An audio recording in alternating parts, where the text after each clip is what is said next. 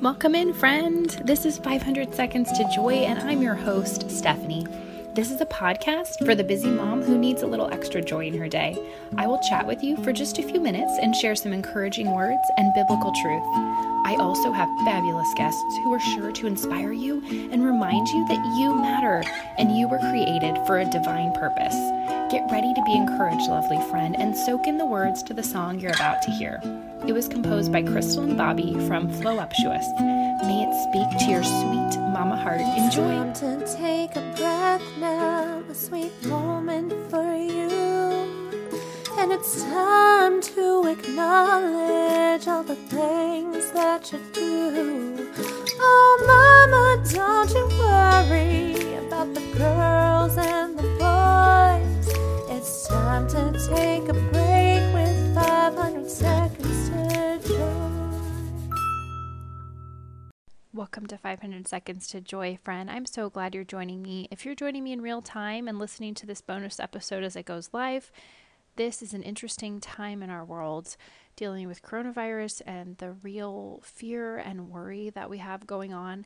Let's give all our fears to God and listen in as I talk to Amy Meyerott. She is a wedding photographer and she just has a beautiful story all about her own adoption and just her positive outlook and the hope she provides. I know you're going to love hearing her story in part one of our conversation. So enjoy, friends. Hi, Amy. Welcome to the podcast. Hi, how are you? Good. How are you doing today? Doing as well as I think anyone can be right now. Yes, we're recording this during just all the craziness with coronavirus. And so everybody's inside, and I'm grateful that we're able to take some time out from our busy mom life to chat. And so everybody, this is Amy Meyerott, and she is a wedding photographer. And I'm really excited for what we're going to talk about today about adoption. We connected on Instagram, and yeah, I'm just glad this is happening. So could you start by introducing yourself and sharing a little bit about your family and your photography business? Sure. So my name is Amy Meyerott. I have been a wedding photographer for over 10 years now.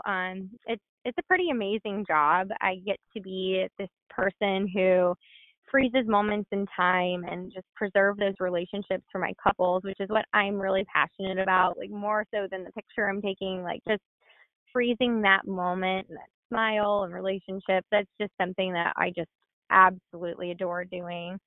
And because of that, mainly my job is on Saturdays, and then I have editing hours during the week, but it allows me to work from home and homeschool my two little girls, while my husband and I both work for the same company. So our company's grown quite a bit in the last 10 years, and so we're often pretty busy with that. So especially during wedding season. Mm-hmm. Nice. Great. I'm so excited to talk with another photographer.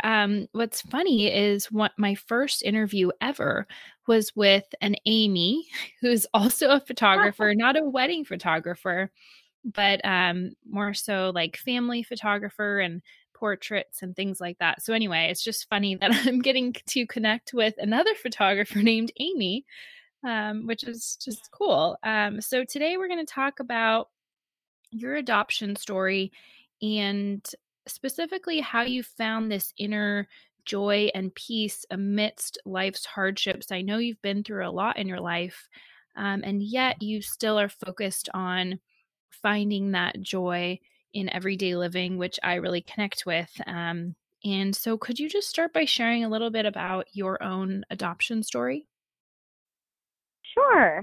So I was adopted at birth, and what that meant back in the 1980s is that I was adopted. My parents knew that they were going to adopt me, but because of the legal proceedings, I actually had to spend 3 months in foster care before they could even see me or anything. So they actually didn't get to see me until December 19th, which is the day my adoption was finalized. And so had that still been a law or rule right now, I would be the biggest advocate for fighting it just because I really feel like, it's so important for little babies to get to go home with the people who are going to be their parents as soon as possible and just get loved on really quickly. But I did have a great foster mom who I've never met, but she wrote these amazing letters about me to my parents who adopted me, just telling them everything about, my schedule, what I liked, what I didn't like. And so I really appreciate how much I was cared for at that time. I love seeing my friends that are fostering just because I know what a difference they're making. So my adoption was a closed adoption, but it was one of those that you kind of hear about in the movies where they pick a file, but they actually like know who they're picking. So what had happened was my biological mother had come to stay with her aunt that lived in St. Louis while she was pregnant, and she knew who my mom was through a friend of a friend. And so my mom was a hairstylist, and she had often, how it is in the salon where they sit and talk, back and forth and, Mhm. tell what's going on in each other's lives. And so my mom had been on this like IVF journey that had failed, and then they were vocal to, her clients that they wanted to adopt. And so word kind of trickled down, and when someone was coming to St. Louis to have a baby they were giving up for adoption, she just wanted to make sure that the baby was going to a good home. And so my parents shared where their file was, and she happened to just pick it. So my whole life we've had a connection through this friend of a friend to my biological mother, but I never took advantage of it at all until my husband and I got engaged. And then I said, you know what, I'm just going to go ahead and invite Laura. Laura's my biological mother's name, to our wedding. And so I wrote her this letter, and the letter basically said, you owe me nothing. You owe me absolutely nothing. I appreciate that you gave me life. You had the option not to. And you absolutely owe me nothing. You've given me everything already. But I'd love to have you come to the wedding if you would like to. And then I went on to say, if you don't want to come, I would love to have these three things from you. I would love to have a picture of you because I wanted to know who I looked like. I had no idea before. And I wanted to know my health history because I knew, I wanted to have kids. I wanted to know what to expect health wise. And then I also wanted to know my biological father's name because I had never been told that before. And so she gave me the first two items. She gave me the teeny tiniest little, like the tiny school pictures that you give extended family. Mhm. She gave me like the teeny tiny picture of her. And so it's just the smallest little thing, but she did. She gave me a picture. She gave me my health history, and then she completely ignored the fact that I had asked for my dad's name. And she pretty much said, I don't want a relationship at this time. I'm not prepared to have one. I'm all but begging you not to show up on my doorstep, which I would never do. I know that's another thing that people see in the movies all the time, but that's just not, to me, that's just so disrespectful, to a person who gave you life when they didn't have to. And I don't know what the circumstances were, like what made her make that decision. She said it wasn't a noble one, so she very well just may have been outside the bracket of being able to have an abortion. I don't know. So that's all just speculation. But for whatever reason, she had decided she didn't want a relationship with me, and that was okay with me. I was prepared for that, and I already had a mother and a father. It wasn't like I needed her to be my mom. So so I kind of just dropped the whole dad thing. I was like, you know what? I'm going to give her about 10 years, and then maybe I'll write another letter and see if she'll give me his name. But I had kind of prepared for the worst with him. And I had prepared for the worst with her as well. But, with a mother, I just expected him to be the most heinous of all things. It was like she very well could have been, a subject of rape. She could have, not told him, like, who knows? But I just kind of prepared for him to be kind of the most vile of all beings out there, just, I think, as like a defense mechanism for myself. I wasn't missing anything because I had just made him out to be not so great. And Mm. I don't know if that's a common thing among adopted kids or not. So, gosh, I mean, I think that for me in that sense, like I just had to really not have any expectations out of people. I had my parents, my adopted parents, and that's all I needed. I didn't need more than that. So she still to this day does not want a relationship. However, the whole twist of events, DNA testing became popular. And so I had put it off for a bit because I knew good and well as soon as I took that test, I would probably find my biological dad. And I was in the process of having kids at that point, and I had two little ones, and I was just when I was pregnant with my second is when my sister-in-law bought me the test for my birthday, and she was like, "Take the DNA test finally, please." And so I took it, and immediately I had a close family relative pop up that had a last name that I knew wasn't affiliated with my biological mother. And so I just refused to message her. I didn't want to be the one to reach out and start any problems with anyone.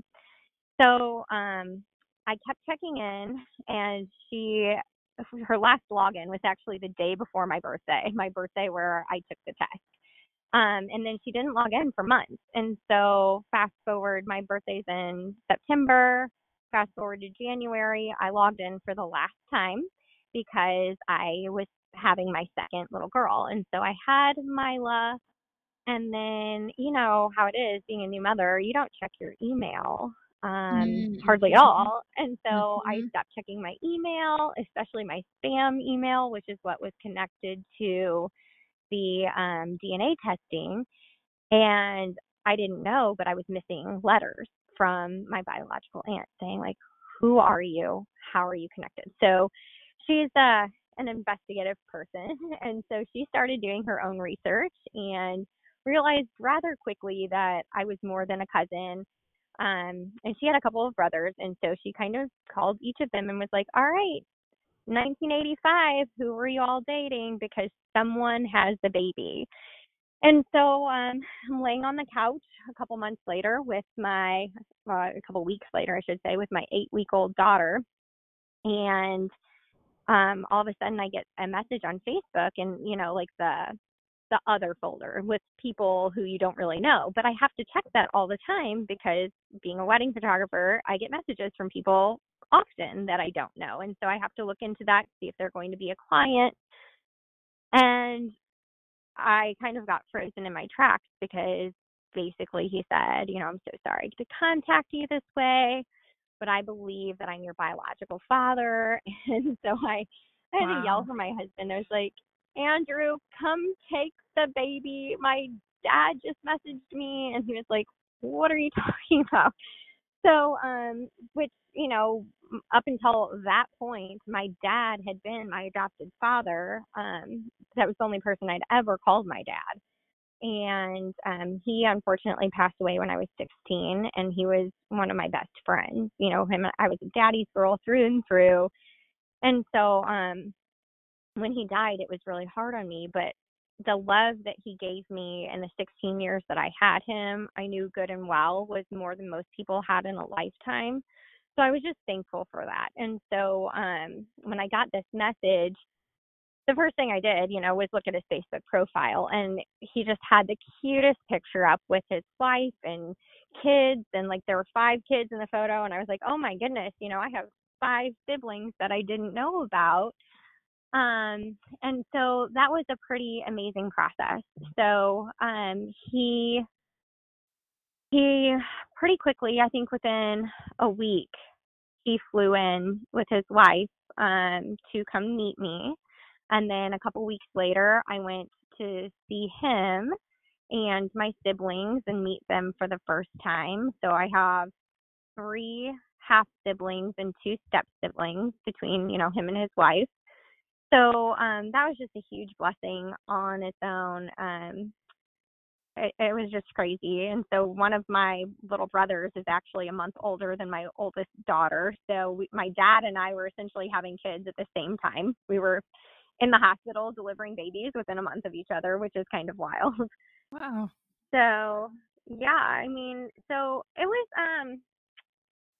was definitely something that, God had to carry me through the whole process on, and I think I was preparing for it when my dad died, my adopted dad, because I don't know how people survive losing a parent without God. I don't, because when he died, I had this peace in me and I could grieve, but with hope. And the hope was that, I would see him again.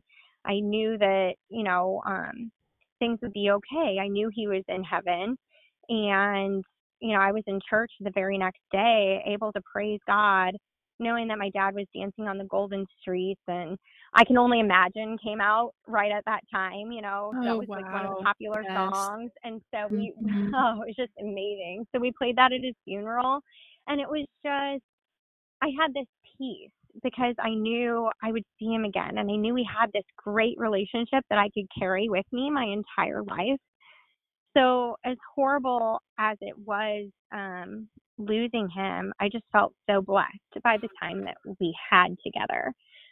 Um, so then when my biological dad found me, I wasn't prepared for him to be a good person, if that makes sense, because I had built him up to be probably bad for so long as like that defense mechanism of like, all right, he probably was just like this evil guy, whatever. But I hadn't prepared for him to be the stand-up person that he was. He's a doctor. He's happily married. He's a great dad. Um, I wasn't I wasn't prepared for that. And then, I was like, what do I even call him? And his wife was like, call him dad. He'd like to be called dad. And that actually like made me take a step back for a day or two. I had to really process calling someone else that name. To me, it's such an honor to be called mom or dad.